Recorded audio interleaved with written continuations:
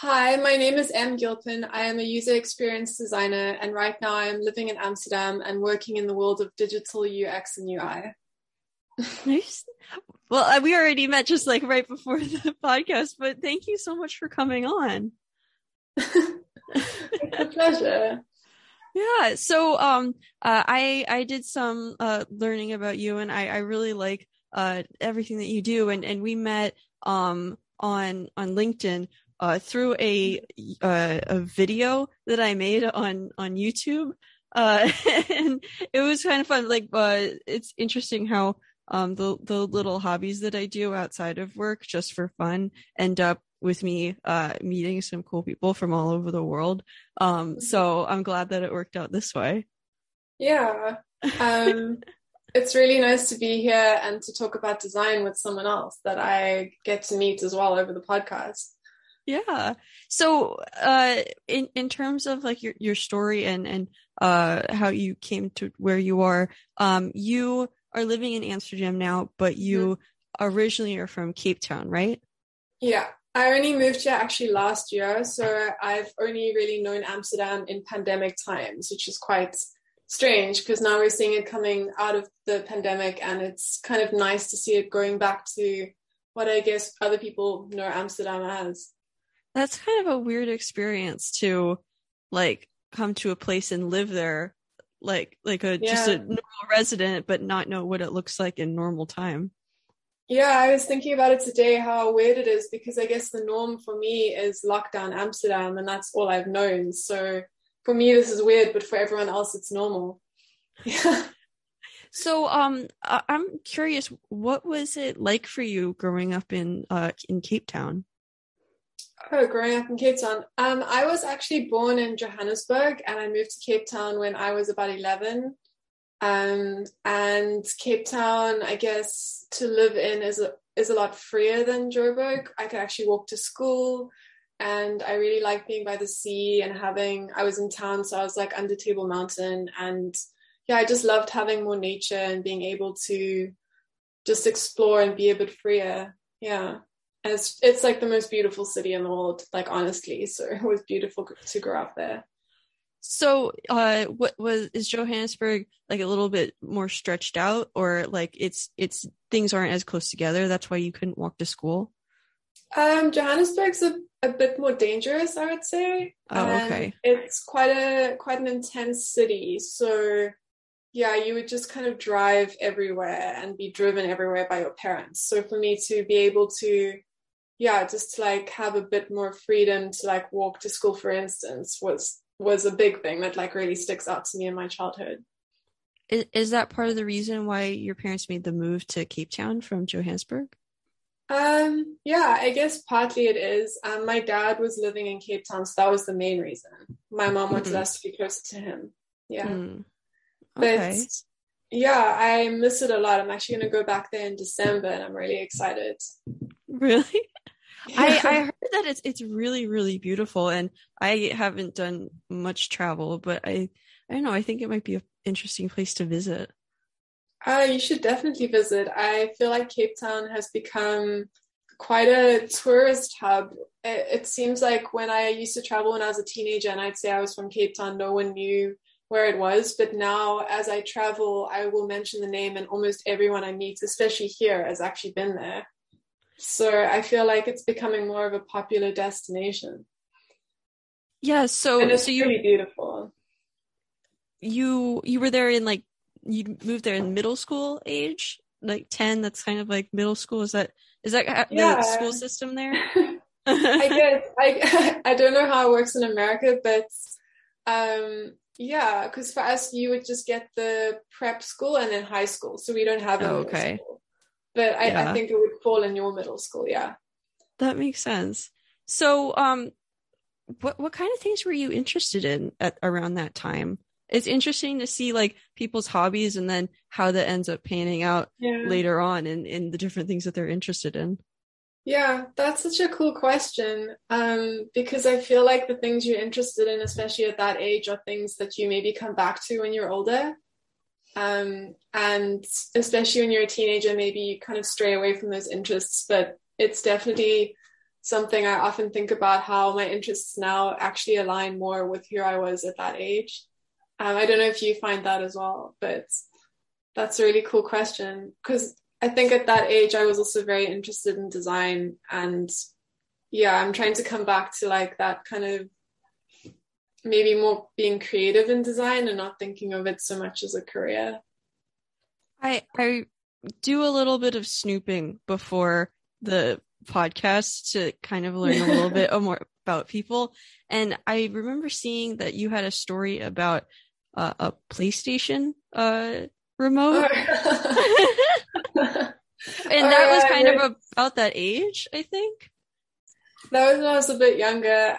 Oh, God, I never know what to write on those about you sections. I always feel like I come across as so, I don't know, it's just really hard to write about yourself as like a product almost. Yeah.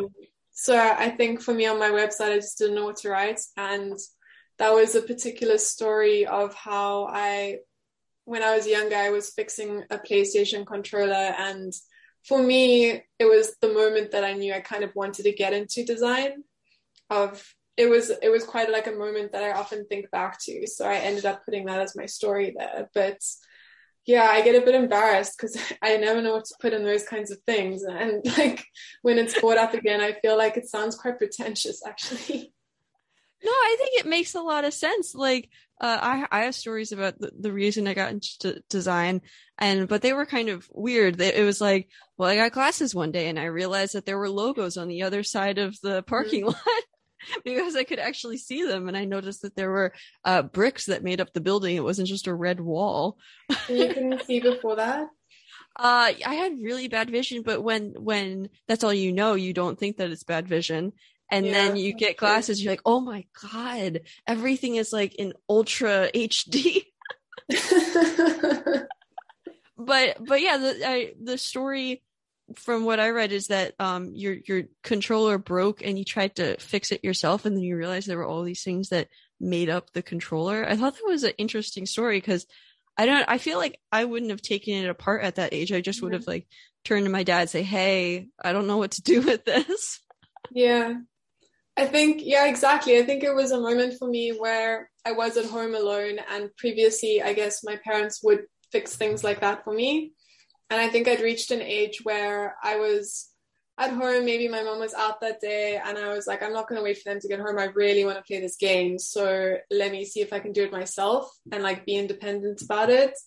And then I took it apart, and it just felt so natural to like figure out for myself like how to solve this problem, and then to put it back together again felt super empowering. And I was like, wow, like someone actually designed this and put these pieces together, and it enables me to do all these things that I love doing. And I just felt this like real need to maybe one day do that as well. It was like the first moment that I realized that I want to be able to create things that can help other people experience these like incredible things for themselves. And like you are the person then who designs it. It's like quite a powerful thing. Yeah. So interesting. That's such like a crazy realization to have at like 8-10 years old. I guess maybe your adult brain also like embellishes a little bit. The more like every time you remember it, you think of it in like more powerful sense. Also, sometimes when you look back, you like sometimes weird realizations that kids have. Like I remember being like 15 and thinking that I had my whole life figured out and I knew exactly what my career was going to be like and everything like that. I remember I went up to my guidance counselor and I had this like whole drawing of like what my life was going to be like and how I knew everything, and he just laughed at me and I thought he was like the dumbest guy ever because obviously I knew everything that was going to happen. I was just 15. But yeah, so that's interesting that was at that point, and then between that point and kind of like throughout your high school experience or your upper school experience, were there things that you kind of like experimented with, tried out in I don't know, like were there classes that you took? Because I saw there were some certificate classes that you took in other countries, which was really interesting. Oh yeah. Yeah, like I said, I think ever since I was younger, for some reason, I had a very strong pull towards design. I think I've been really lucky, actually, like really fortunate in that I've always very strongly known what I wanted to do. I've never faltered or like, yeah, like had that do I do this or do I do that kind of moment. And when I was in high school, design was one of my subjects that I was able to take at school. Oh, So I really? actually did, yeah, it was really nice. I was really lucky. We actually did like design history and theory from when I was in like grade eight. You're like 13, 14. I think, I don't know if that's still middle school for you guys, Yeah, but we that's have like, 6 through 8 is middle okay, school. yeah. So it would be like end of middle school. And then I did art as well. So I did art and design throughout my whole high school career. And then when I was in matric, which is, yeah, the end year, I became obsessed with like London and British culture. I don't know if you ever watched that show, The Mighty Boosh. No, I have. What is it about? It's just the most ridiculous show. Uh, yeah, I can't even describe it. It's just like this crazy show. And in it, he says that he studies at this place called Central St. Martin's in London. And I suddenly became obsessed with studying there myself. So in my gap year, I actually went to go do a few courses there. I think I did like history of London, packaging design, and something called cool hunting, which I is saw that. I have no idea really what that fun. meant. It's actually because I was really fascinated by trend prediction, and I actually in my last year thought I was going to be a trend predictor, because that is an actual career that you can do. That's so And interesting. I wanted to go study it for a little while, so I went to London in my gap year and I did that. And it was so much fun. Like the short courses you can do there is actually such a great thing to do. I think they still run them. They're like their summer courses. Yeah. So, you said you kind of like always knew what you were going to do. Um, like sometimes you like a subject before you like even know like what the name of it is. So, Mm-hmm. you know the time period in your life where you like learned what product design was or learned what industrial design was? Because I didn't really know those names Yeah. until I think I was 17. I just knew it Oh, was yeah. like I kind But of that's understood still the pretty young. meaning. But I guess UX for us is also such a new thing. Like that's only a real like career term that I heard a lot later on. I'm not sure when you heard that for the first time. Yeah, I think I learned what UX was like the word in college. Yeah, me too. Only in college as well. I think it's just also such a new thing. So it's quite cool because then all the UX designers you meet will come from like all these varied different backgrounds. It's not like you ever meet one who knew that they did UX from the beginning and studied it and then became a UX designer. And I think that's pretty cool about this particular profession.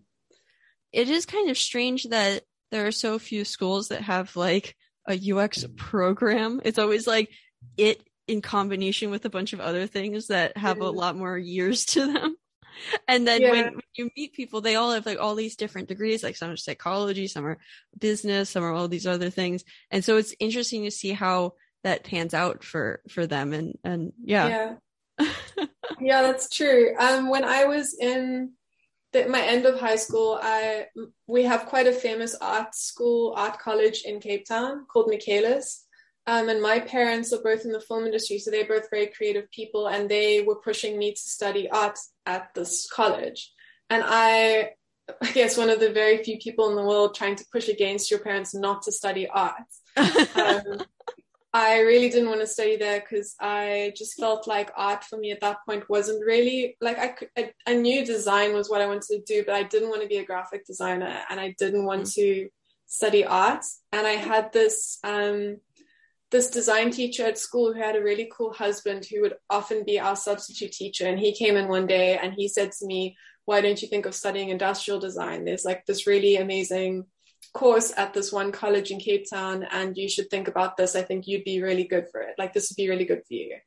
And he was actually the person who told me about that term. It was the first time I heard it. And I Googled it and it sounded amazing. I went to visit the campus, and yeah, and I kind of owe him for that because it changed my life. And like, I'm so glad I studied it. It was exactly what I wanted to study. What was it like having two parents that are in film?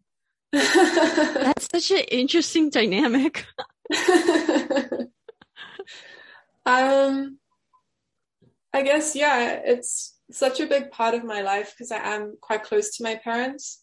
So growing up in the film industry for me was really like, it really shaped who I am today because, yeah, I guess it can't not. It's such a, my life was very different to my friends' lives in the way that their like family home life was structured. And it was really cool. Yeah, my parents are still pretty active in the Cape Town film industry, and it's always been interesting. They're always doing cool projects, and it's never the same thing. So that's also really nice. And my mom's actually a costume designer. So growing up, we always got to play with these really amazing costumes, and I always got access to like incredible clothes, which was a big bonus. When it comes to that, I saw that you worked for a costume designer at one point. Yeah, that's that an interesting. Oh, that is your mom? I checked out her website. I thought it was really impressive. You really so did cool. your research. I wasn't sure. I wasn't sure who she was, but I looked all through her pictures and everything. The photography is beautiful. The costumes are like so cool, and the colors were really cool. So I don't know. Mm-hmm. You can tell her that I said I thought it was really neat. Well, she's really good at her job. She's a costume designer in Cape Town, but she works a lot on what you would call service jobs. So she used to do a lot of movies, but now she focuses more on like large scale advertising. When I was assisting her, we would do these really big costume builds for clients like PlayStation and BMW and Samsung. And I think my favorite ad, because I am such, as you know, a big PlayStation fan, was we had to conceptualize and design and then manufacture all the costumes for the big games that came out that year, like Call of Duty was one of them. Wow. And we had to recreate all the characters in real life and make them look exactly like the video games, and then recreate the game on this highway where there were like explosions and stunts going on. And it was just so much fun. Like, that's why I ended up working with her for 2 years, because it was just so much fun to do.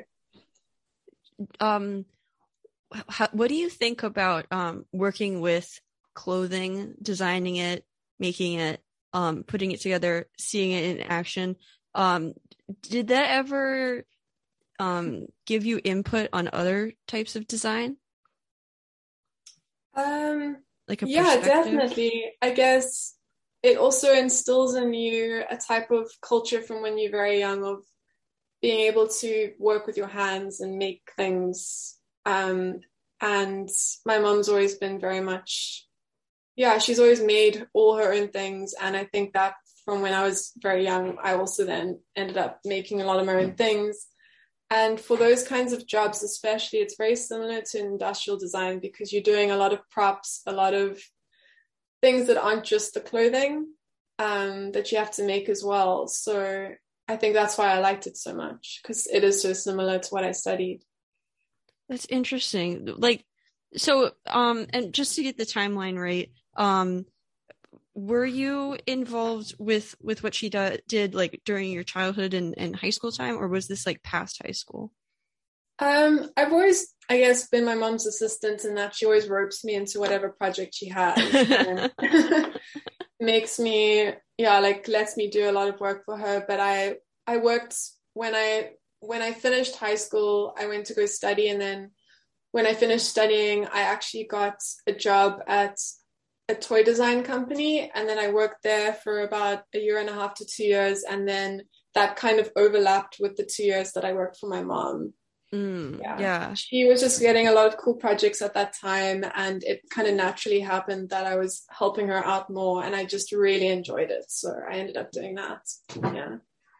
And so with the time period between your teacher's husband telling you about the school, you toured it, and then you applied. Kind of like, do you kind of know what you were expecting when you were applying to that school? Because sometimes it's interesting to see like what you were expecting versus like what you feel about the school once you graduate.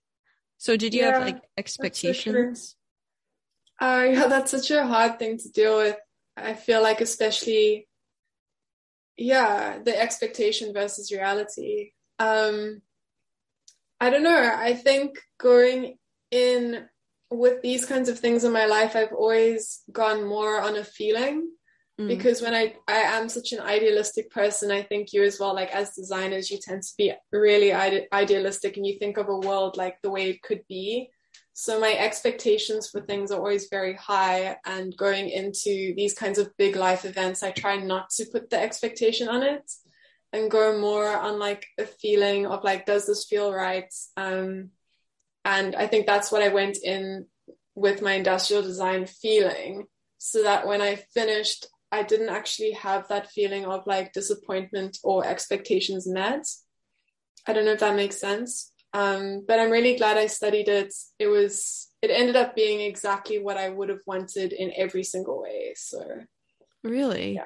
Yeah. Was it in a part of Cape Town that you were familiar with, or was it kind of like a new part to you?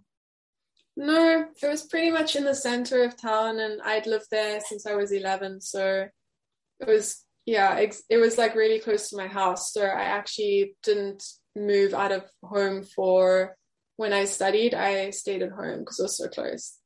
Yeah, that makes a lot of sense, especially if it's like a couple blocks away. Yeah, like it was like just far enough that I could walk, but it was like up a hill, so it was kind of uncomfortable.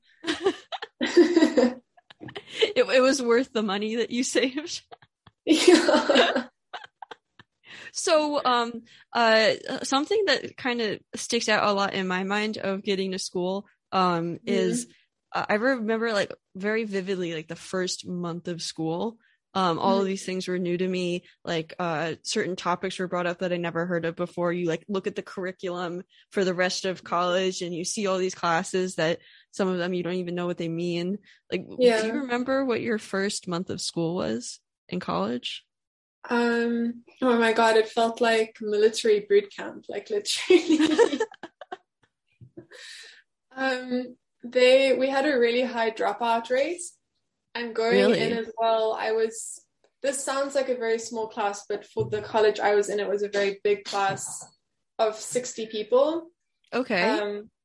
And that was going into first year, and they were, out of 60 people, there were only 10 girls. So I was one of 10 girls because it's a very like male dominated field, and like most of our lecturers were men as well. So that in itself was like a little bit intimidating as well.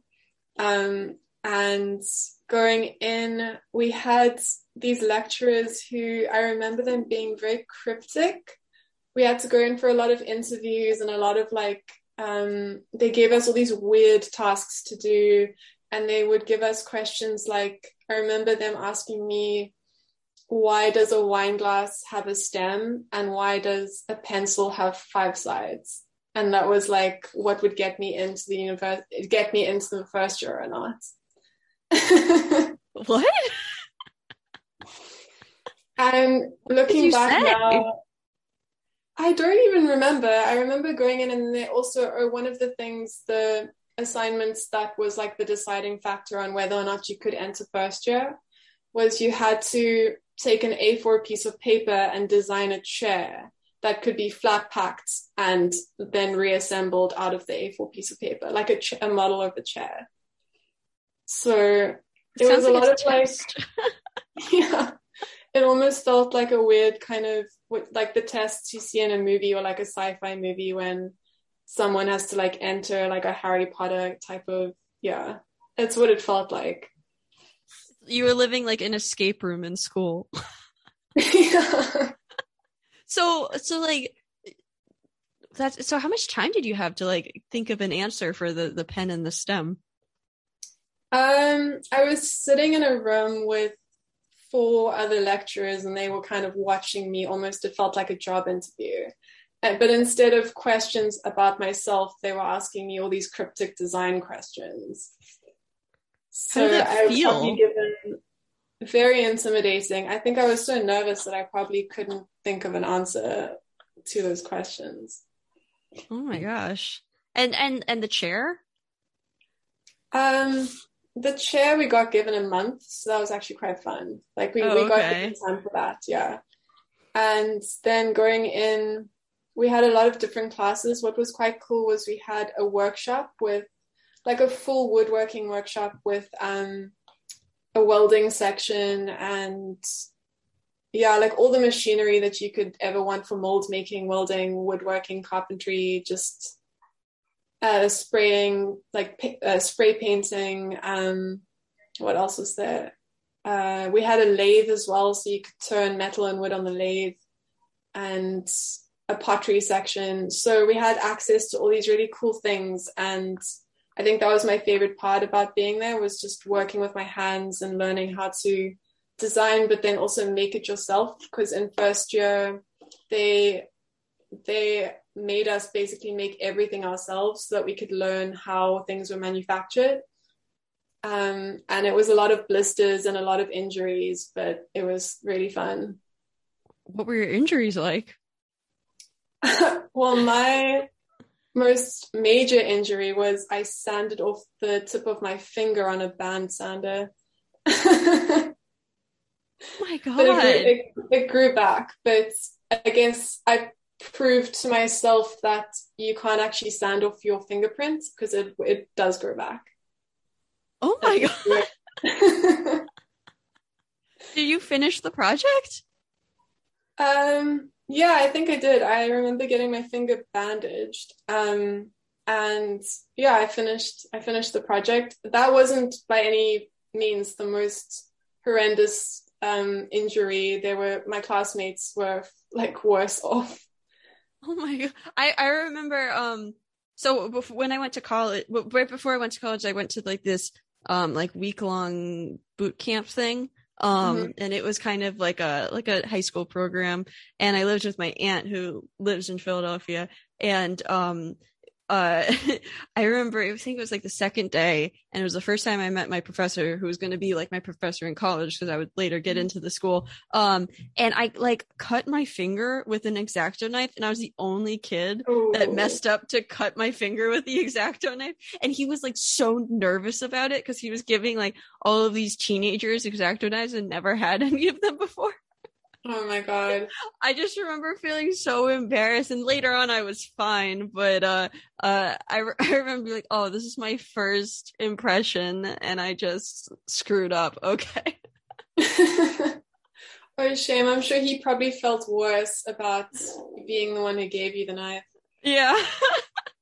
We were doing all I don't even, we were like cutting paper and all this kind of stuff, but yeah, at the school that I went to, we also had, not my major, there was a product design major, and they had this Yeah. like this giant like garage with bandsaws and all of these different things, and I would always see like everybody in there with their glasses on, and I would have Mm-hmm. to walk past them every time. And my freshman year roommate was a product design major, industrial design. And so the things that she would bring home and the things that she'd be working on, it was so funny because like at the time I did sports, and so I would have to go to bed super early because I'd be waking up at like 5 a.m, and she would be working super late. So like in my head, I just remember me in bed with a face mask on, like an eye mask, and her Yeah. with the light on the other side of the room working until like 2 a.m. on a product design project. Yeah, it sounds about right. So then. But what did you study? I studied graphic design.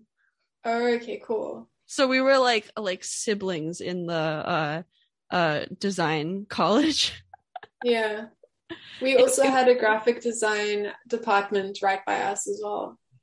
It was Um, pretty fun. yeah, it always looked like fun. Did you ever get to do projects also where you had to like cut up images and photos and like work with your hands a little bit? Yeah, so we did a lot of like packaging, and we did like they would give us, there was one class where I would just constantly be getting pieces of paper and being told to make boxes and like boxes within the boxes. And Oh and I remember I would sit in my kitchen in my senior year and just with like my I forget what the name of it is, but like the X-Acto mat, the green mat. or And like a then cutting board. yes, and I Yeah. would be trying to make boxes and it would be me working on one and then just a pile of failed ones to my right. Trying to figure out how to get the lip to be able to like fit in the box and everything like that. But Oh yeah, that was harder than it looks to make those. We also had to I make boxes. I saw that picture of you. I think it was a photo above you, and you were working on X-Acto mat. Just I think cutting up some paper, and I'm like, oh, I relate to this so much. And so you were there, and do you remember your life freshman year, and then your life senior year, and do you think there was a big change or there was a lot that you learned between those two periods?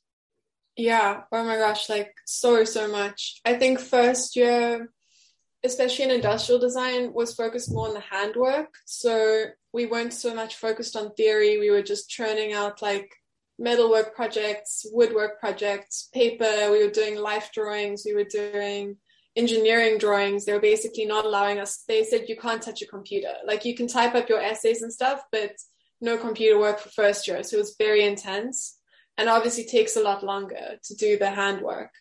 And then obviously my final year, anything that we had to make then could be outsourced to manufacturer. And Ooh. any kind of drawings we were allowed to do on the computer. And it just obviously then became a lot more technical, a lot more conceptual, and we were learning a lot more theory. And my final year was really cool in that we had a really an incredible lecturer and mentor who he developed a project called the 5K project, where where we were split into groups in our final year. We had to conceptualize and design a product. It could be anything. And then we had to manufacture this product, write a research report on it, sell it by the end of the year, and make 5,000 Rand profit in order to pass the year. Jesus Christ. That's So a little intense. It was super intense. We had to be doing like proper market research and user experience research and then make this product actually like physically in order to sell it and make actual money off of it, which was really intense. And then that was on top of us each having to write our own personal design thesis as well. So it was quite intense. Was this like, was it net 5,000 or 5,000 just gross? Like, did they, what you put into making it? I think that was just the profit over and above once you've covered your costs. Oh my goodness. Yeah, so it wasn't just the money that you were making. Yeah. So what did you make? Oh my God, we decided not to give ourselves an easy time and do possibly the hardest thing, which we decided to design a sustainable packaging alternative to the coffee cup. I've heard of this story. Not the story. I just saw the sustainable coffee cup in what was it, like a cycle or something like that? Yeah, for the circular economy. Yeah. And then as part of this, we also had to start our own company that we would design the product within, and we had to register the company. So it was like a proper registered entity. And then we ended up designing this coffee cup, which we sold to this investor. So we found a loophole. We realized we weren't going to actually have the actual product to sell. So we ended up selling the idea to an investor who was going to help us manufacture it. And we then got through with like the money we got from him covered our 5K profits. Wow. And then we spent actually the next year after college trying to get more funding for this product to get it manufactured and try and sell it to people, but it didn't really work out. But we did end up becoming a finalist in the IDEO Circular Economy Challenge, which was quite cool. So describe the coffee cup. What was the different design? So we kind of went into it.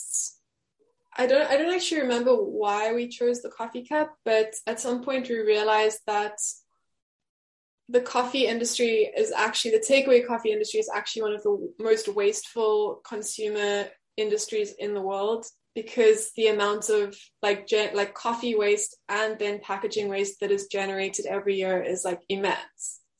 And the lids that you get on the coffee cups, they're mostly made out of plastic, and that's incredibly damaging because it is like a single-use item in every sense. Like no one reuses that, and hardly anyone remembers to bring their cups to coffee shops, especially at this point a few years ago. And we worked out the figures, and we were like, wow, this is such a wasteful thing. It would be really cool to see if we can design an alternative to it. So we first looked at trying to eliminate the lid, because the lid is the biggest piece of plastic on the item and it isn't actually that necessary. And I self-studied like origami and paper folding for a lot of my teenage years. Oh, really?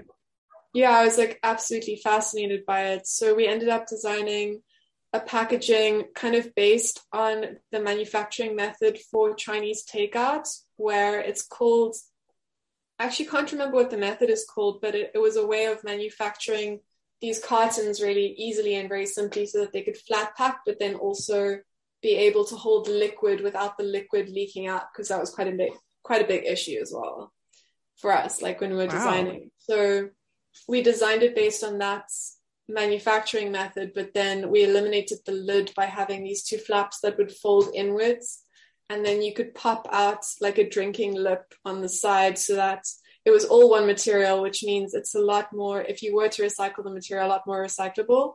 And you're also eliminating a huge amount of plastic waste, and you're making it flat packable, so it's a lot more cost effective to be shipped to the coffee companies and for storage as well. Yeah, that makes sense. And this is all one piece. It's not like the person has to spend time finding the lid and finding the cup. Yeah, exactly. So we were trying to eliminate quite a lot of issues with one product, trying to be really ambitious. And I was pretty proud of what we designed. I think it worked really well.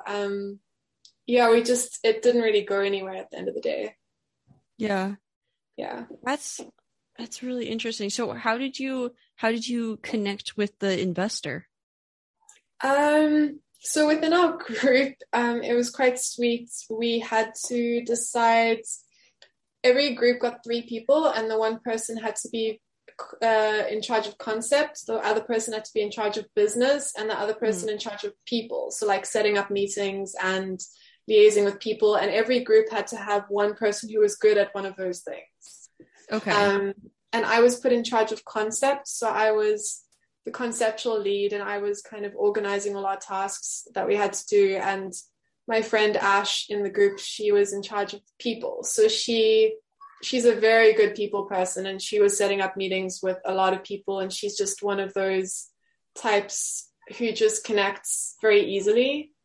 So she ended up finding us an investor. I'm not sure how, but yeah.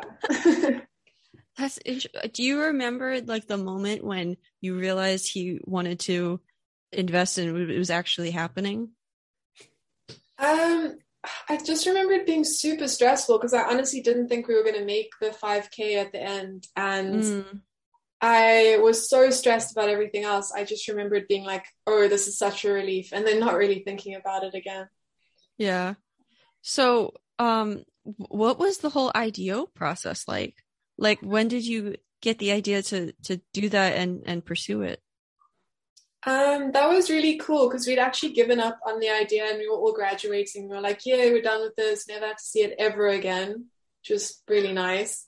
And then we had this woman contact us. I think she worked at IDEO, and she Mm-hmm. said, I saw your design on one of your portfolios where we have this upcoming challenge. I think you should enter it in. I think it would be really great. So then we started going through the process of entering this challenge, and we got all the way till the end. We were super excited, but then we didn't win it. We only ended up being one of the top finalists, so we didn't get the seed money. Yeah. What was that whole process like going through all the steps, like actually meeting people and presenting? Did you have to do any travel for it? Not really. It was mostly just. Or IDEO actually did end up giving us a mentor, which we would meet with over video chat, and we didn't end up traveling for it, but we would have meetings with quite a lot of people who were then helping us through the process. Yeah. It was really cool because at that point, I think everyone's really scared of presenting and speaking publicly. But in our final year at university, our lecturer made us do it so often. He was like, the only way to overcome it is to literally he would make us present on random things like twice a week to the class and then to other people, and to just get our minds out of it, of being scared of it. So I think that helped actually quite a lot. Yeah. So you said that it didn't end up panning out for this project. What was the end of that story? I guess that is kind of the end of that story. We really wanted to try and push it further, but then all three of us ended up getting our own jobs, and we were kind of sick of it at that point. But I'm the product was really good, so I often think about it still. And so what was the next part of the story for you? Where did you go from here? I guess at that point, I thought I was going to do my master's. I actually started doing my master's, so I was working on that very intensely. And then I ended up going on a master's trip with my two supervisors. I wrote a paper for a conference in Oslo in Norway. Because at the time I was studying ludic design in industrial design. So it's like designing playful objects. Oh, okay. And I wrote a paper for a conference in Oslo. So we ended up going to travel there. And then we got funding just to go traveling pretty much for my master's. I went with my two supervisors. We went there, and then we also went to go live and work for a week in an eco village in Scotland. And then we took a road trip down through the whole of the UK, and we went to all the universities, and we got to see all of these environmentally sustainable communities and initiatives. And then I came back, and I ended up getting a job at a toy design company, which I really wanted to work for. So then I put my master's on hold because I at that point I was a bit sick of writing, and I really wanted to work at this company. So how did that job happen for you? Did somebody recommend it? Did you just see the job and apply for it? Yeah, I think at that point, the people who were working at the company had also studied industrial design at the same university, and they asked my master's supervisor, who was their lecturer, if he could recommend someone, and he recommended me. So wow. Yeah, I got it through him. Was this the professor that left a comment on your LinkedIn that's saying if he was hiring, he would hire you? Yeah, that is. What did he teach you? Did he teach specific classes that he got connected with you? He was pretty much our main lecturer for our final year. And I think the two of us just had very similar interests and just really connected on that level. And I really, and then he became a bit of a mentor for me, where we would often just sit and have chats about all these things that we were both so interested about. And yeah, and he's still a mentor to me. Like we're still quite close. And when I'm back in Cape Town, I'm gonna go see him again. And Aw. yeah, I think we both just connected on a lot of mutual interests at that point. Yeah. And so this toy design job, was that your first design job outside of school? Yeah. What was that like? It was really cool. I really enjoyed working there.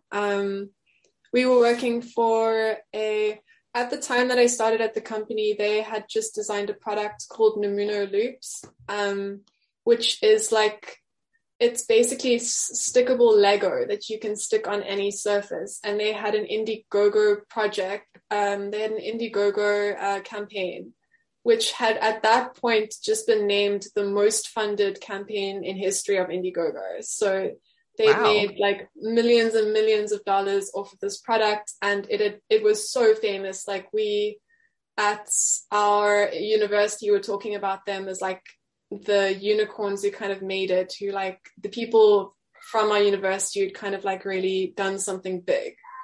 Yeah. And they were getting a lot of publicity, and at that point they were hiring a junior designer. So I obviously really wanted to work there because I thought the product was so cool and it was so inventive, and their studio was also quite close to me in Cape Town, so I was really excited. Was this Thunk Design? Oh no, that Was later. was the company we did the cup under. Oh, okay. And then Chrome Yeah, Cherry is the one that you're talking about. Chrome Okay. Cherry Design Studios. Yeah, Got um, it. and we were working on a few different products then that were kind of going to be their follow-up products. Mm. I don't think any of them did as well as Numino Loops did at that point, but I think that's quite hard then if you have such a successful product to try and follow it up with. Yeah. It's kind of like having a viral YouTube video and then trying to recreate the same magic. Yeah. Yeah, So exactly. tell me about this product that made you so interested and everybody so interested in the toy company. Numino Loops. Yeah. They very cleverly, I'm not sure what the timeline was exactly, but I know at some point that Lego's patent had run out. Oh, So it okay. was like a window where you could design a similar product and it wasn't like protected as harshly. Mm. I'm actually not so sure about that in particular, but the thinking behind the product was that Lego is such an incredible product and it allows you to build all these cool worlds and these crazy things, but it's so confined to the flat surface that we build it on. Okay.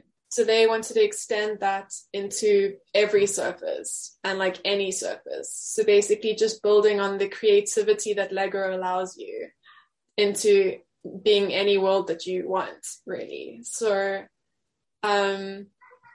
yeah, they cast it out of silicone and there was an adhesive at the back and it was rolled up like a roll of tape. So you could cut it into any length that you wanted and then you could put it on anything. Like I had it on my cell phone and on my computer, and then you could stick your Lego like straight onto it. So you could build like houses on your ceiling, or like kids could build on their parents' like table legs, or yeah, on the back of your TV.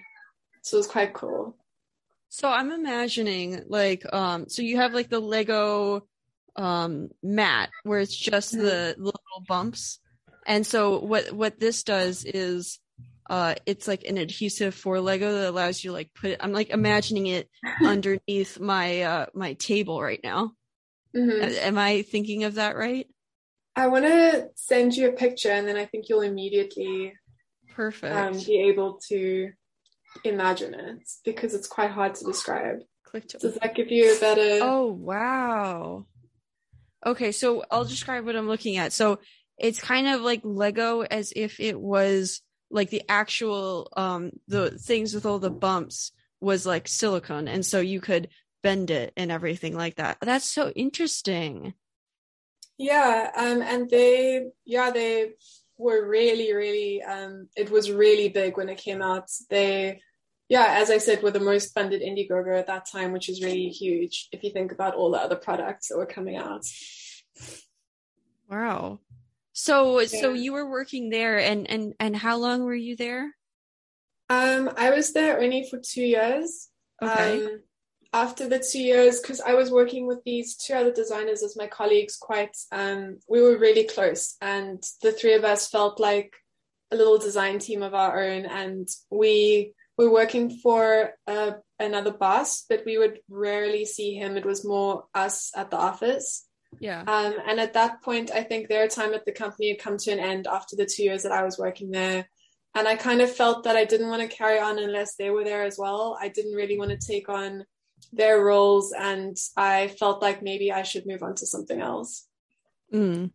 Yeah. What it's interesting, like my first real design experience Yeah. was in a 6 month internship because my school is super into internships.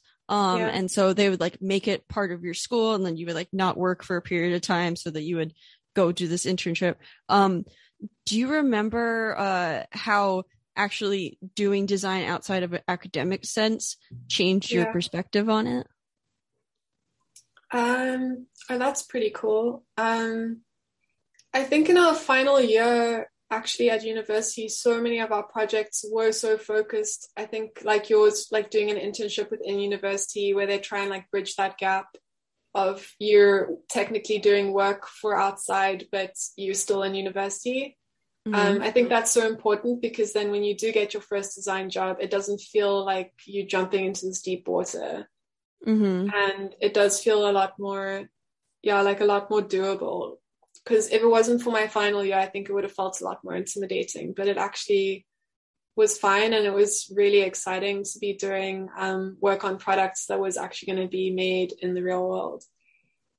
Yeah. So interesting. And so you were working mostly on this large project in addition to, I think you said there were two main projects you were working on. At the company. Yeah. Yeah, I think we spent the 1 year doing the one product and then the next year doing the other product. Yeah, pretty much. We would do like the whole end-to-end process from the design to the research to the testing to the marketing. We would make the marketing content, and then at that point they were also funding them through Indiegogo as well. Wow. Yeah. I'm guessing you're like 25, 24 at this time when you're transitioning, or no, 26 or something like that. Yeah, I think so. Around about there, yeah. And so you're looking for your next place. Do you was there kind of like a thing of what you wanted, or where you wanted to work after that? Yeah. I think yeah, I mean after that job, especially in Cape Town, I actually think I got to a point where I really didn't know what I wanted to do and where I wanted to go, because there weren't any other companies at that point that were doing things that I actually wanted to do. Mm-hmm. And at that point, my mom was doing so many cool projects that I think I just then fell naturally into helping her out and that becoming my job then for the next while, because it was so, yeah, I was earning like good money as well, and it was really, really fun, and I got to hang out with my mom. So I just kind of put off thinking about what I really wanted to do in my design career, and I just did that for a while. That kind of sounds like a really, I don't know if this is the way that I want to say it, but it sounds like a really interesting paid sabbatical of like trying this other thing that is kind of like a deviation from what you were normally doing, and having this totally different experience. Yeah.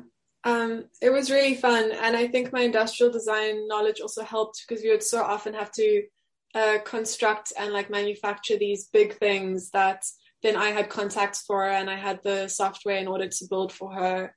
So we formed quite a good team, and yeah, I could use those skills then to make her life easier.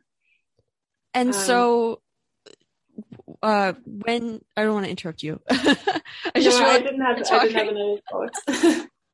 And so once what time were you thinking, okay, I think this chapter of working with my mom is over. I think I want to go to the next thing. Kind of like what did you like, oh, I want to go back to where I've been. Like I feel like Yeah. I'm ready now. It pretty much happened in a day. My partner and I were in Amsterdam visiting some family at one point, and he went to go have a kind of a surprise work meeting. He happened to be here at the same time that I think his boss at the time was visiting Amsterdam, and he went in for a meeting, and he came back and he was like, they want me to move to Amsterdam. How do you feel about that? And I was kind of like, yeah, that sounds great. Like, let's do it. So it was kind of that exact moment where he was like, let's do this thing. And I was like, yeah, let's do it. And then we just moved. And then that was the end of me working with my mom at that point. How did she take it? Not very well. Aww. Aww. She It's ended up always finding hard. yeah, it's always hard. And it was the first time I was moving away from my family as well, so I think it was extra hard. Yeah. Do you have any siblings? Yeah, I have a sister who works and she lives and works in London. Oh, cool. Yeah. That's neat. Yeah. So I think it was hard on my mom. She also moved away at kind of the same time, so it was hard. Yeah. That's really rough. Do they visit you in Amsterdam yet? Or I don't know if they can with COVID right now. Yeah, not yet, but I'm gonna go back in December to Aw, visit them in Cape Town. And my that's sister's also gonna exciting. come, so yeah. That's Yeah. fun.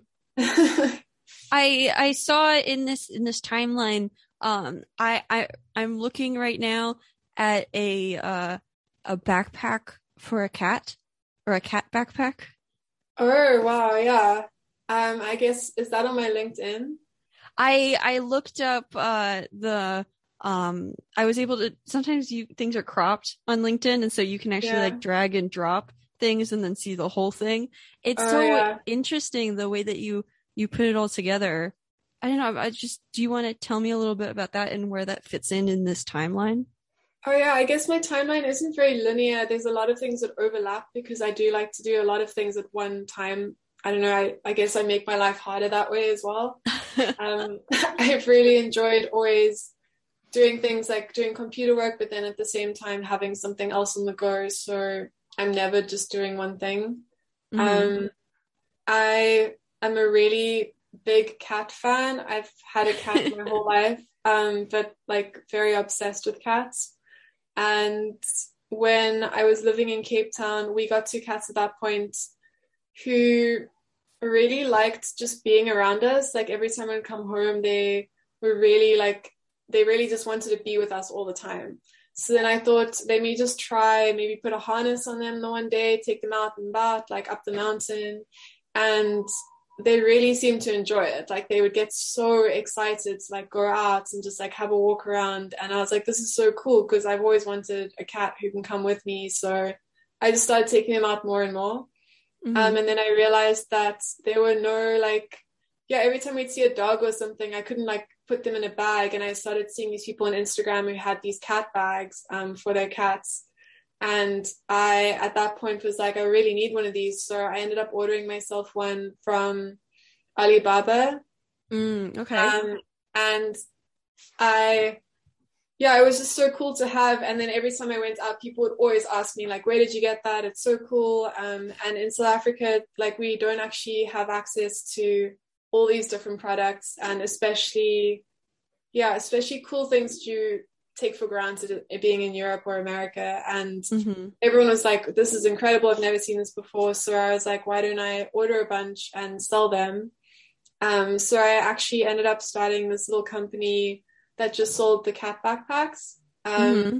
which turned into more of like a little community as well, where people would buy them and then they would post photos and they would share their experiences with their cats online. And I would write articles about walking my cat, and then people would like want to know about places in Cape Town to go. So it was quite fun, like then also bonding with other people who were cat obsessed and allowing them to take their cats out as well. Yeah.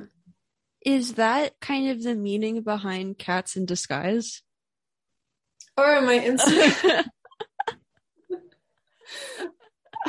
I don't know where that comes from. I guess, yeah, I've always felt like I might be a cat, so maybe that's what it is.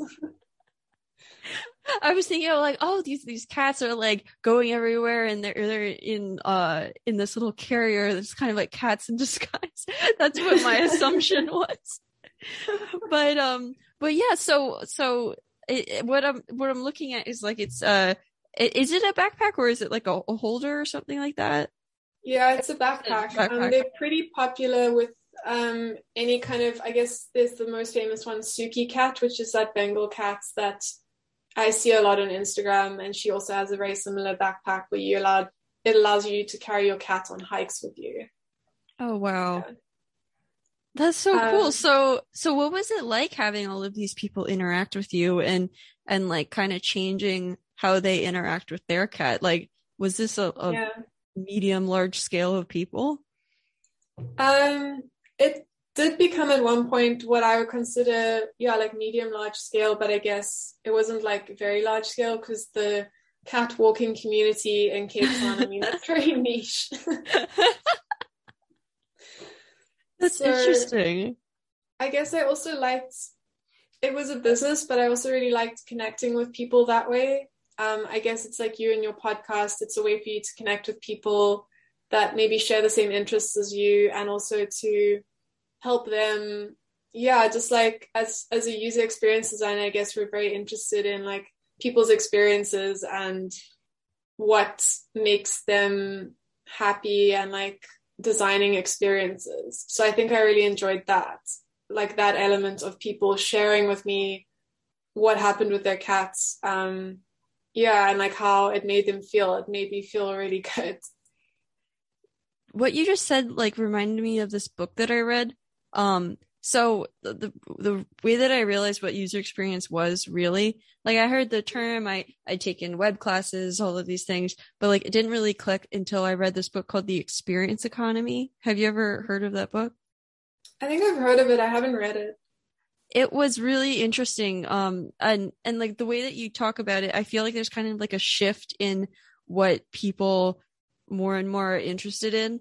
I feel like maybe previously people were really interested in like material things or like Yeah, things that they can hold, they can keep in their house. People kind of had more interest in larger houses and having all of these things. And I feel yeah, like now, even just with me, I like having less things. I like having less things to manage. I like living in a yeah, smaller space and doing things that I remember and things that I enjoy and that are an experience is what mhm, I'm more interested in. yeah, yeah. That's so true. I think I don't know if that's becoming more of a thing. Does that book say that it's now becoming more popular to want experiences over things? The big thing that they said is like the worry when it comes to any business is like that you'll become a commodity like oil or something like that, like gas. Yeah. Like you don't really care where you get it from as long as like it's the cheapest price. And he said Mm, that the way to stay relevant and the way to keep your business going is to make it an experience to interact with your product or come to your yeah. business or something like that, because that's much harder to replicate. Yeah. I think that's really true. And that's also why I quite like calling myself a user experience designer because I think it gives you that greater perspective. Whereas I feel like even though UX stands for user experience, it often only refers to the digital part of it, and not like the emotional part of it as well, and like where it stands in like your greater like Internet of Things almost.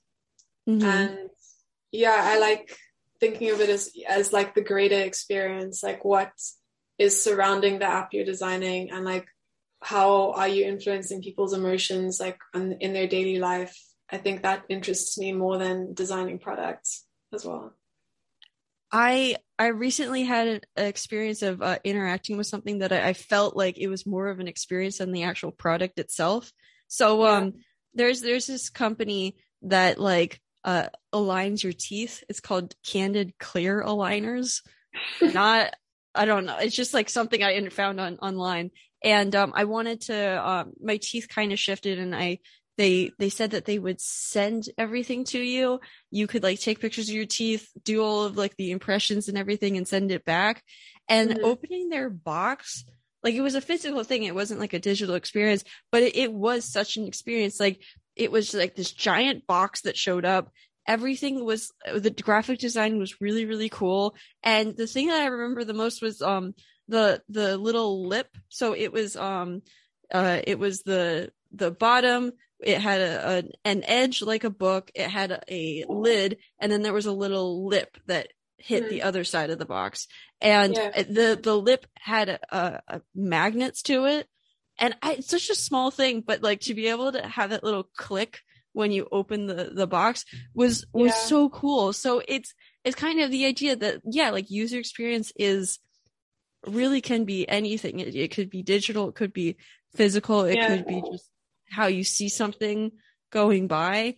It's really, really interesting. Yeah. I also I really love the packaging of things. If packaging on a product is good, then I can overlook a lot. Yeah. Yeah. What kind of things would you overlook? I don't know. I feel like if it was really good and the product didn't work, I could even overlook that. That's a lot of compassion. So, I don't know. It's just like, sometimes I would even like keep packaging longer than necessary just because I thought that the way that they put it together was really cool. And it's weird because if you take that like the boxes and things like that, like it's very like basic in if you boil it down. Like how all of these different things happen. It's kind of like the same way that I look at information on websites. And this is kind of like a very reduced way of looking at it. But if you look at like two websites that sell similar products, they have pretty much like the same information, basically, if you break it down into categories and everything. But seeing how they put it together and how they present things is really interesting. Like the same way as if you have two products that are similar, they have similar items in the boxes, but the way that they present it, there's like so much going on there. Do you ever think about that? Yeah, I feel like that's, to me, in my opinion, why Apple is so successful, because they really do think of the whole experience, like the box as you get it, the packaging, the experience in the store, how they make you feel, how the products are presented. They kind of have that brand identity and they make it grow across the whole experience. And I think that is a huge reason why they're so successful. And I think if you get it right as a product or like as a brand, you can have a huge impact on people that just like lasts for a really long time. I think everybody remembers like opening up the Apple, if they ever got an Apple phone, just like opening it up and it having that resistance. Yeah, and I heard that resistance was designed specifically so it would increase like the intensity of you wanting it, of like that waiting for it to open. Wow. Things like that I think are super cool. Yeah. Because it kind of does. It does impact the way that you see the product. Yeah, like I remember I got a laptop one time from them. Actually, it was this laptop, and I remember my boyfriend was like he was doing something else that day, and I went to go pick it up in the middle of the day, and I brought it home, and I just left it on my desk. It might be a little eccentric, but I left it on my desk and I didn't open it. I waited like a day until he came home so he could experience it with me. Yeah. Opening up everything, because it was like such a big investment and everything that I wanted to like fully experience opening it. It's not like a burger that was like $5 that I open up. I don't really care about. Like this is a moment. Yeah, I totally get that. I'm exactly the same. I don't know if I'd have the same level of self-control, but I get it. Yeah, I remember just like but also it was really cool that it was just sitting on my desk in its little baggie and everything like that. I'm like, oh, this is so pretty. Maybe it's a little weird. No, not at all. I think as a designer, like you should think about things like that, and it should be a thing. Does it? I also, oh, sorry, what were you gonna say? No, I'm listening. I also don't know if you know that brand Aesop. They make Aesop. like lotions, and they do skincare and hair care, like cosmetic brands. I think I've seen And ads for that. yeah, and they've somehow every kind of like architectural program you watch now has like an Aesop soap in the bathroom. They've become like synonymous with this kind of like taste level that's I think is really interesting as a brand, because their stores, they spend more money on their stores than they actually do on the like selling of the product. And in Amsterdam here, they hired this really famous designer to design their store interior. So as you walk in, it's an experience. They will like escort you to the like specially designed basing where they'll give you a hand towel and you'll get to try out the hand soap. And then they will give you all these samples and they'll kind of curate your experience for you. And then when you leave, they give you like a cloth bag with your products in that they've sprayed with a special like perfume. And to me, Wow. I keep going back there. I like the products, but I feel like the experience is actually the reason why I'm buying their products. Does that make you think a lot as somebody who's in a similar field to what they're doing? Like, are you like self-aware when you're in there? That must be kind of like a weird experience. Well, I guess it's like you with packaging on some level, you can see the not manipulation, but the design of the psychology that they're trying to do. And maybe you're more aware of it as a designer than anyone else would be. But that's kind of nice to be able to see that this is a tactic and it is working. And I'm like susceptible to it. I don't know if this is comparable, but my friend is still in college. She's a 5-year, I'm a 4-year. And she's taking this wine class. She had like a free elective and wanted to do a fun class. And she took me to like one of her school trips was going to a winery to go and pick grapes and like see the whole process and everything. Yeah. And she said, oh yeah, like I can bring whoever I want. So like, do you want to come with me? And like, I woke up at like 6 a.m. to get to the vineyard by 8. And like, it was really fun. And like watching the whole process of how they pick it, all of the stuff that they do. They showed me all the different stages that they had of the wine and like all of the real grunt work that they have to do. And I'm like, I wonder what that guy's like life is like when like he goes and like tries wine with people.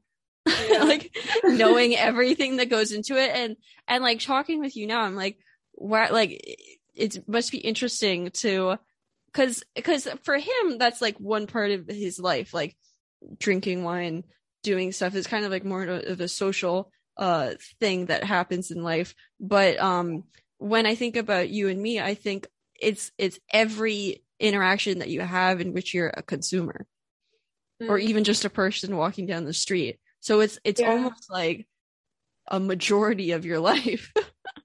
Yeah, pretty much, because everything is designed and everything uses the same kind of user experience, like design theory behind it. So I guess, yeah, it's really interesting, and I'm glad to be a designer to be able to see that.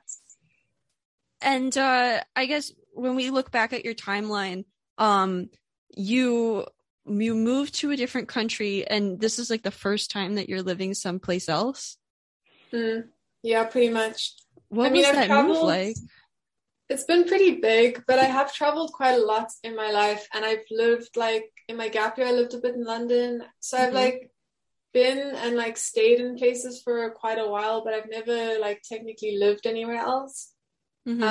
So it's been really big, and the weather really sucks. Like the weather sucks a lot. Really? Yeah.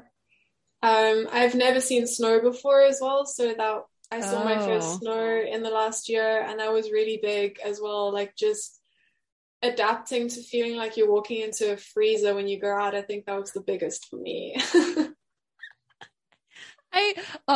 I'm from Pennsylvania. I grew up in Pennsylvania and now I live in Philadelphia, but I used to live in this place called Orfield. And it's kind of like a little bit farther out. And I remember one year we actually canceled school because it was too cold. Oh They my said God, it like was a going to snow be like day. Did you have a it. snow day? Yeah, we had snow days, and then we had a day which they canceled school because they were worried about the health of the students because it was too cold outside. They were like, "Well, what if somebody comes home and their parents aren't home yet and they can't get into their house? I think we should just cancel school because it's like too cold, they would die." And I'm like, "What?" I remember seeing in cartoons when I was younger that the kids would have snow days, and in South Africa, we were always so jealous. We were like, oh my God, that looks like the most incredible thing ever. Like, that for me was, as a kid, I was so jealous. Really? Yeah. I don't think you get snow days now working remotely for you personally. Oh, I know, but also we're not in school anymore, so I guess we Yeah. wouldn't get snow days. But in Cape Town, we used to get heat days. Like, there were a few days where it was too hot to go to school, so they told us to stay at Really? home. And also, we had a lot of fires in Cape Town, so our school was quite high up on the mountain, so there were a few days where the fires would get too bad and we would have to stay at home because of the fire. That is not something I experienced. Was that scary or was that kind of like, oh, okay, it's fire day? uh, it was kind of scary. Like, fires are very irregular occurrence there, especially in that area. In summer because the winds get really, really intense. But there was one year where the fire was really bad and we actually had to lock ourselves in our house for a few days because the ash coming off the mountain was so dense that you couldn't really see, like you couldn't really drive around because there were like these big clouds of ash. Oh my God. And that for me was scary because it was just felt like kind of the end of the world, but it was only for like 3 or 4 days. So yeah.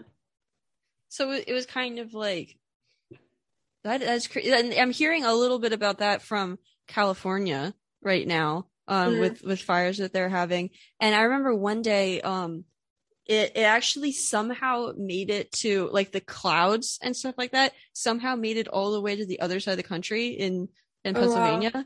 And Yeah, they can travel far. It was insane. Like there was one day where the sun was orange in the middle of the day and you could taste the air. Yeah, I remember that, like that really deep orange kind of like ashy sun. I remember seeing that in Cape Town as well. It's quite cool to see, but like also very weird. Yeah. Yeah. That is so growing up there, having a few like medium length experiences in other parts of the world and then actually moving to Amsterdam. How long have you been there? Only about a year now. Yeah. I'm curious because it's I have a lot of friends that are international students in my town. And were there any like interesting culture shock moments that you had? I think something for me that was a big shock, which a lot of expats will say when they come to Amsterdam, is how direct the Dutch people are. Oh, really?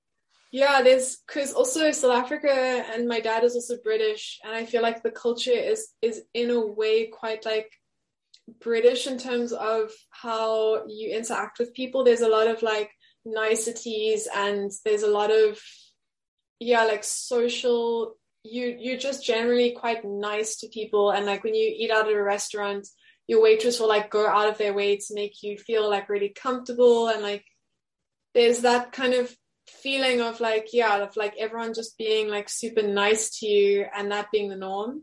And coming here, I really wasn't prepared for it because you would like walk into a restaurant and specifically I remember like the service industry here, like they'll just tell you directly like, oh, there's no table, you have to leave, or like they'll say like like you can't sit down now, and then they'll just like walk away. And like for them that's not like rude, they're just telling you what's happening. But for me, I was seeing everything that was being said to me as very rude, and I was like, oh my God, I can't, like this is such a big shock for me.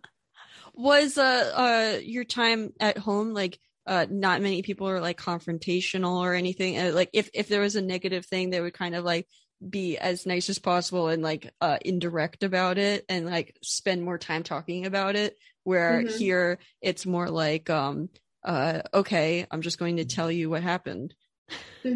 Yeah, pretty much. And I think also in the work culture here, I've heard from a few expats that they're like, it's very refreshing, but it's quite a shock at first. But when you get used to it, it's really nice because then you realize that people aren't ever going to like almost lie to you by being nice. Like what they say is what they mean, and what they say is what they feel. And it's quite liberating to start doing that yourself, because you realize how much of your time you spend trying to like decode people's emotions or like package the way that you feel into this like nice exterior, especially in terms of work, and like how much time that actually takes up, instead of just saying like the meeting can only go on for this time today, and like I'll see you tomorrow, and like I can't do that project, and just saying like exactly what you mean. I think that's actually quite nice. Like once I got used to it, I think it's quite liberating. Is there what I'm hearing is like they have pretty healthy habits of showing personal boundaries of I don't have time for that, and they don't like commit to stuff if they know they're not going to be able to accomplish it. Yeah, I guess you're right. That has been something else I've heard from a few South African friends that people tend to do here. A lot of people will only work like a 4-day work week because they'll take care of their kids on a Wednesday, and all the kids get school off on a Wednesday. And then like a lot of Dutch companies, it's not the same for international companies, will then kind of switch off at 5 o'clock, and that is like you're done for the day. And I heard from a friend the other day, he's working at a company now where they had like something happen at the company that really needed to be seen to, and his boss was like, well, I'll see you tomorrow because it's after 5 now and I don't work after 5. And she was just kind of like, that's it. And for him, he's like also just moved here, and he was like, I don't understand this, like this is so new to me, but I also thought that's kind of healthy, and like I think it's a way better way to live. Living here, like sometimes I feel a little like I don't know, American culture is different than South African culture. It sounds like it's a little bit more similar than Amsterdam, but like I remember spending a lot of time, like I don't know if you overhear people talking negatively about somebody or saying how they actually feel when that person isn't around, and it makes you feel kind of nervous of like, oh, like are people like different when I'm not around? Like this person doesn't like this person, but she acts like she does. Does she feel that way about me since I'm just overhearing this conversation? Do you experience that less there? I have such small experience being here, but in my like small experience, definitely. And I've been taken aback so often by people's like the way that they will say things to me, especially in like job interviews I've been through and just social interactions in general. And you're like really, really like offended, but then you do realize that they're telling you what they're thinking, and that you don't have to then like think, are they thinking this behind my back? Are they saying these things? And it's nice. Yeah. That's really interesting. I don't know. That does sound really refreshing, but I'm probably similar to you where I'd be like, where are all of the the extra things that I'm so used to? Why do I have to think all the time? Like exactly. And you don't have to like spend all this like mental energy thinking about what other people are thinking about you as well. And in Dutch, there aren't that many filler words. Their language is also structured quite interestingly to be like exactly the exact amount of words that you would need to efficiently convey what you're saying. They aren't like English, they aren't filler words. Like you will say, like it's very short sentences. And it's quite similar to a language we have in South Africa called Afrikaans. Mm-hmm. And the difference is that Dutch is a lot like the sentences are a lot shorter. There's like no double negative. And I feel like in general, it's very like efficient and very direct. So I think that translates to the culture as well. That this culture being there and you moving there as a designer, have you learned a lot about design being different there? Like, have you been exposed to a different kind of design there? Yeah, yeah, definitely. It's quite nice being here because I think you get to see firsthand all these big European companies that are hiring, I guess, and see that also as a possibility for yourself, which I've never seen before. But then at the same time, you're also in this level where you're not just looking at design in like in terms of your own country, but it's more like the whole scale of Europe, um, which is really nice because things are a lot more creative. And I think there's more of a market for, I'm particularly interested in like experiential design and like brand experiences. So there's a lot more of that here, and you'll get all these weird events going on where, yeah, it just feels like there's a lot more to experience, because there's a bigger market for it here. And there's maybe more funding for people to be really creative and like have the resources to push the boundaries like quite far. And I'm seeing companies that I follow on LinkedIn doing like the most bizarre things, like studying packaging that then is grown from mycelium, and Oh, wow. yeah, like in terms of sustainable materials, but then also just these kinds of niche design interests that I don't think there would be as much funding or as much available resources in South Africa to do. Mm-hmm. And I think that's really cool, like that you're able to do that here. And your time there, you moved from the costume position, and then when you moved to Amsterdam, if I'm getting that right, you started your own business and you're freelancing with a bunch of different projects, right? Yeah. I think it was just like jumping in the deep end completely, because I've been wanting to for a while transition to UX design completely. Mm-hmm. I've designed quite a few websites for people, and when I was working at my previous company, I would do a lot of the digital design for them, and whenever they needed a website, I would do it. So I was already really interested in it.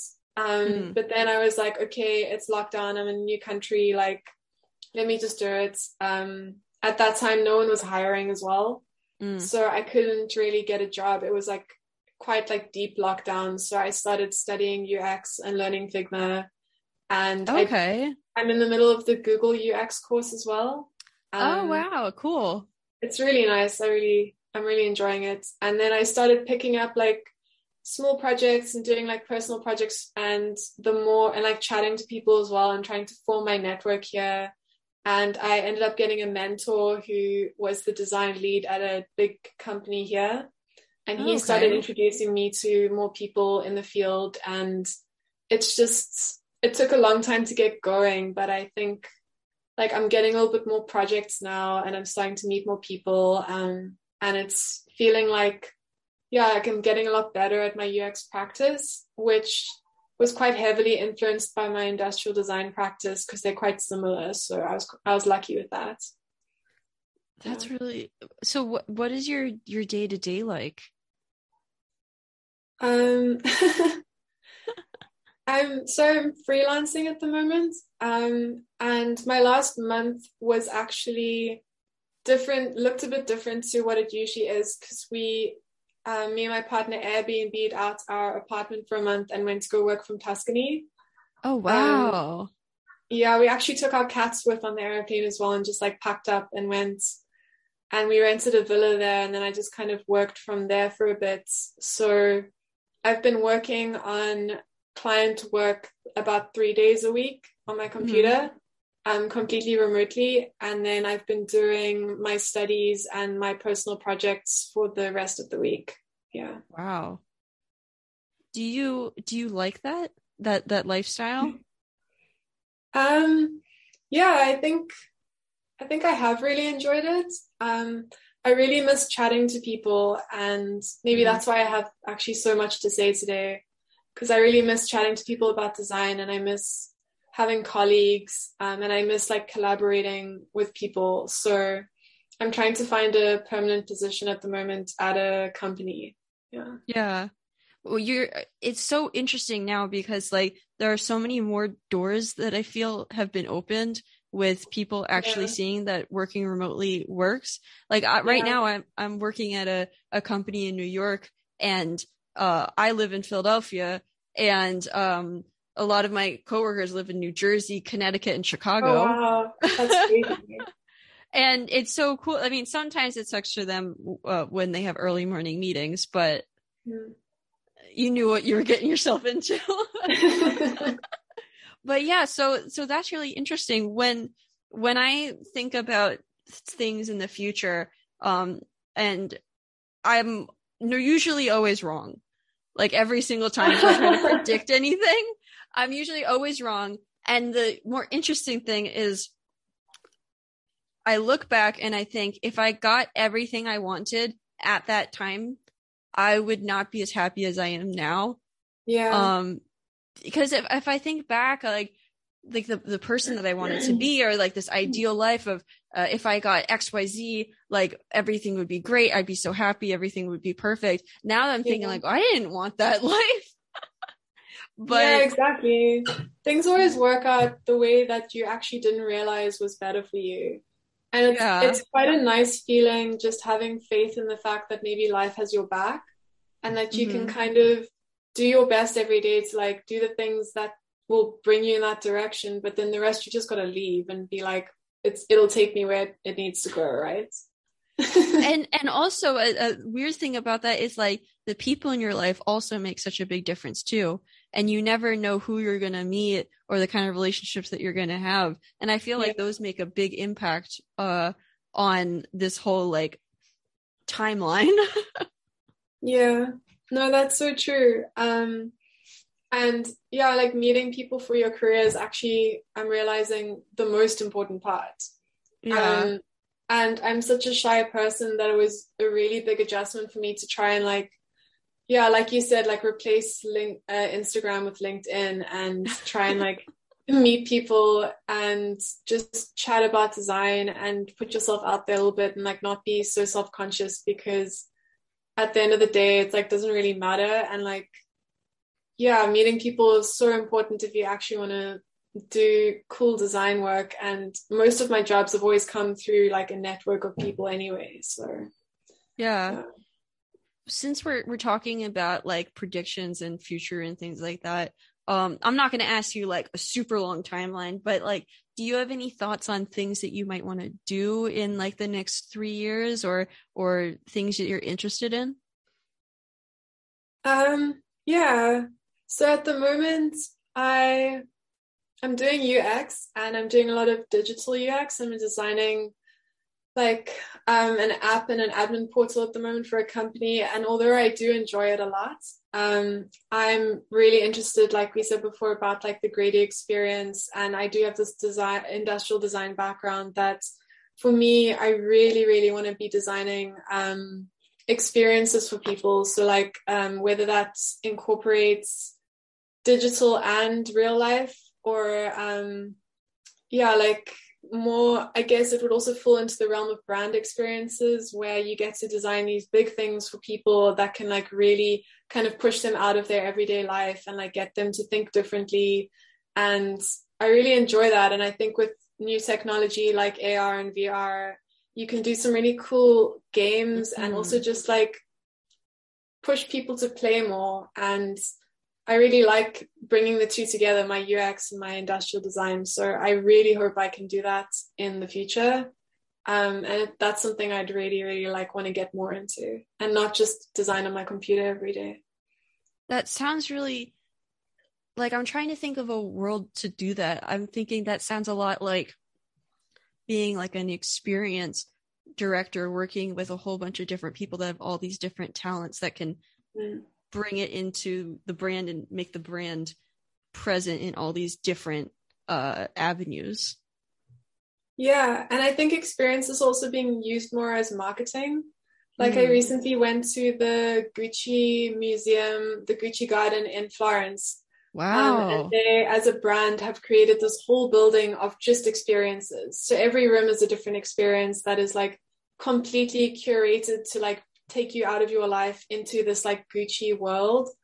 And I'm really interested in things like that where you can, yeah, you can have the resources to design this like crazy thing, because even though it's for Gucci, I am such a big Gucci fan, but even if I wasn't, going there would make me one. And just like apart from that, it's something that I really remembered about my trip. And I think it can have such an impact on you, like, especially because we're in, like on our computers the whole day, just being able to like get out and yeah, like have an experience designed for you makes me quite excited. Yeah.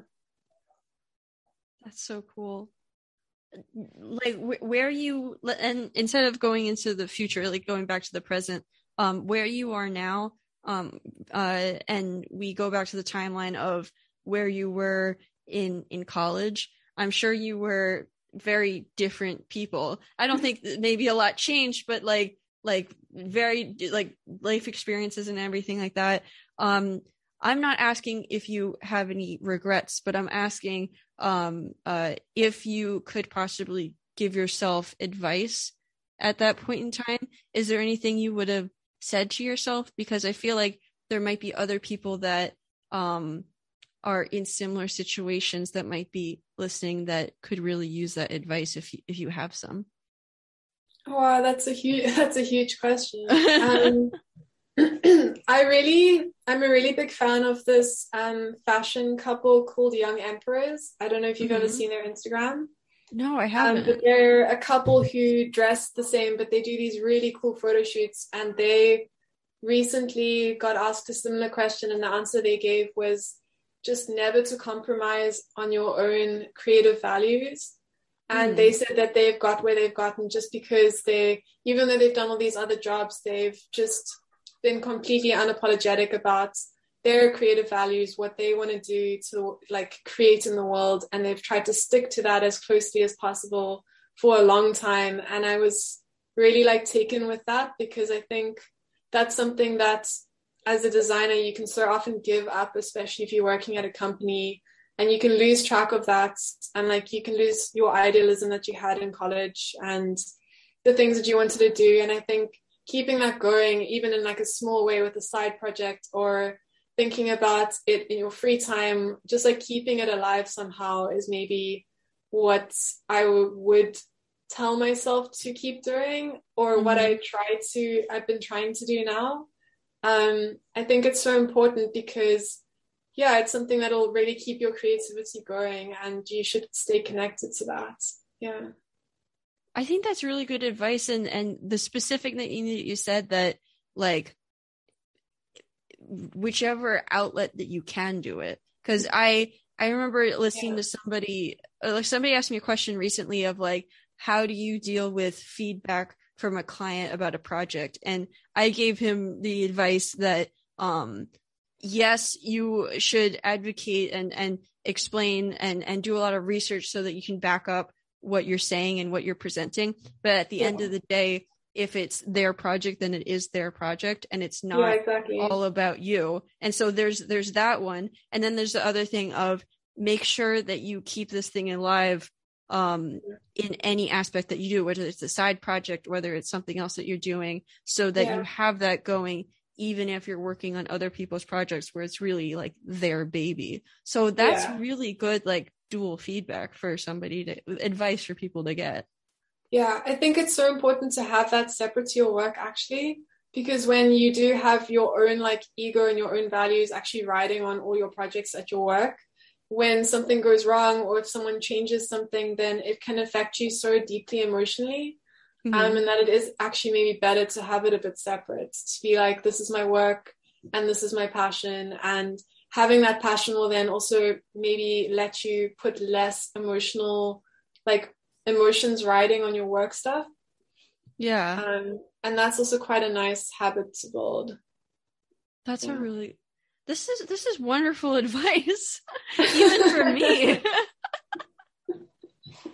But I just wanted to thank you so much for spending so much time with me and talking with me. It was really, really fun. Even though this is the first time we've ever talked, it was really nice to get to know you.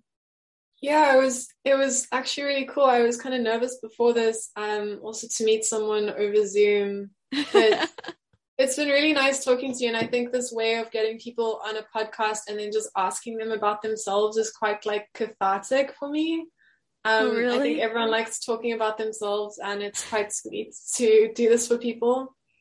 So the story a little bit behind why I do this is because leaving school, I finally had a moment where I wasn't like doing everything for my professors. I wasn't doing everything for a rubric, for points, for approval or anything like that. And while I was doing that, I was like not really interested in learning outside of school. I wasn't interested in reading books, watching videos, going to lectures. I was like, I'm so sick of this. It's the last thing I want to do. And when I graduated, I finally had a moment of like, wow, I can like do things that I want to do. I can learn things that I want to learn and listen to people. And it started out with me literally reaching out to people on LinkedIn, like without a podcast, just calling them up like, hey, do you want to be friends? And like, do you want to talk? And it was so crazy because like it would be like the first time I ever talked to somebody, and I'm like asking them all about their life, and all of a sudden like 2 hours had gone past, and like I wasn't recording or anything. I was just getting to know this person, and I realized that that's something that I could, if people like you were giving me advice, telling me about your life, showing me like this timeline that you went through, the very least I could do is just like, I don't know, like record it and put it somewhere. And the thing that I noticed is like, it's really crazy how you can go through life and not a lot of people ask these questions. I think that's kind of strange, or like you don't have these conversations that often. And just like all of these like little making conversation niceties and stuff like that, it's really nice to actually like sit down with somebody and actually like get to know them, because I noticed that doesn't happen that often. I think what you're doing is also really cool. I guess you're creating like your own experience for the person you're interviewing, and you're designing it as well. And it's really cool from my side because the fact that you looked at my portfolio and you read up on all these things about me, like it makes the person feel really good. Like you're creating your own little experiences that I think will then make people feel really good about themselves, and also like help clarify for them maybe what they're doing in the world. And that in itself is also really cool. Oh, well, thank you. And I'm glad that you gave me 2 hours of your time. I honestly thought I was only going to be able to talk for an hour, and then I was going to tell you that I couldn't, but I didn't even notice the 2 hours. Well, the last thing that I do before we wrap up the podcast is I reintroduce myself, say what I do and how people can find me, and then I'll end with you, and you can do the same. Okay, cool. Great. Okay. So, hi, my name is Emily Giordano. I am a web designer, Webflow developer, and UX person. I make websites with Webflow, and it's like the coolest thing ever. There's so much that you can do. We talked about websites in here, so I don't have to re-explain it, but it's something that I love to do. And I have my own company where I do that. I'm also a UX designer. And right now I'm working at MetLife. Who knows where I'll be after that. So we'll just have to see. If you want to reach out to me for a project, you can find me at Emily, EMILY, at greatdesignlead.com. My website's greatdesignlead.com. So is my Instagram. This podcast is Great Design Lead Podcast. And I also have a little YouTube channel that I do for fun. And I record myself reacting to people's websites that I've gone on the first time. And it teaches me a lot about web design. It teaches me a lot about information architecture. And sometimes I get to meet the people that made the website, which is really cool, and learn about that. Or I meet people that interact with the video, which is the origin of this podcast episode. So that's enough about me. You know where to find me. The YouTube channel is just Great Design Lead channel. You'll find it there. And that's enough about me, and we'll end with M. Okay, so I'm M. Gilpin. I am a user experience designer in Amsterdam, currently working on digital UX and UI. You can find me at emmagilpin.com, which is Emma, Gilpin. And my LinkedIn and my Instagram are all on my website. Yeah, that's me. That's perfect. And all of that will be in the podcast description, so you don't have to worry about spelling or anything, and you can just click on the link and then you'll be ready to go. So thank you so much. And this was really fun. Yeah, this was super fun. I had a really nice Sunday doing this. Perfect. So I guess this is just goodbye until next time. Yeah, goodbye until next time.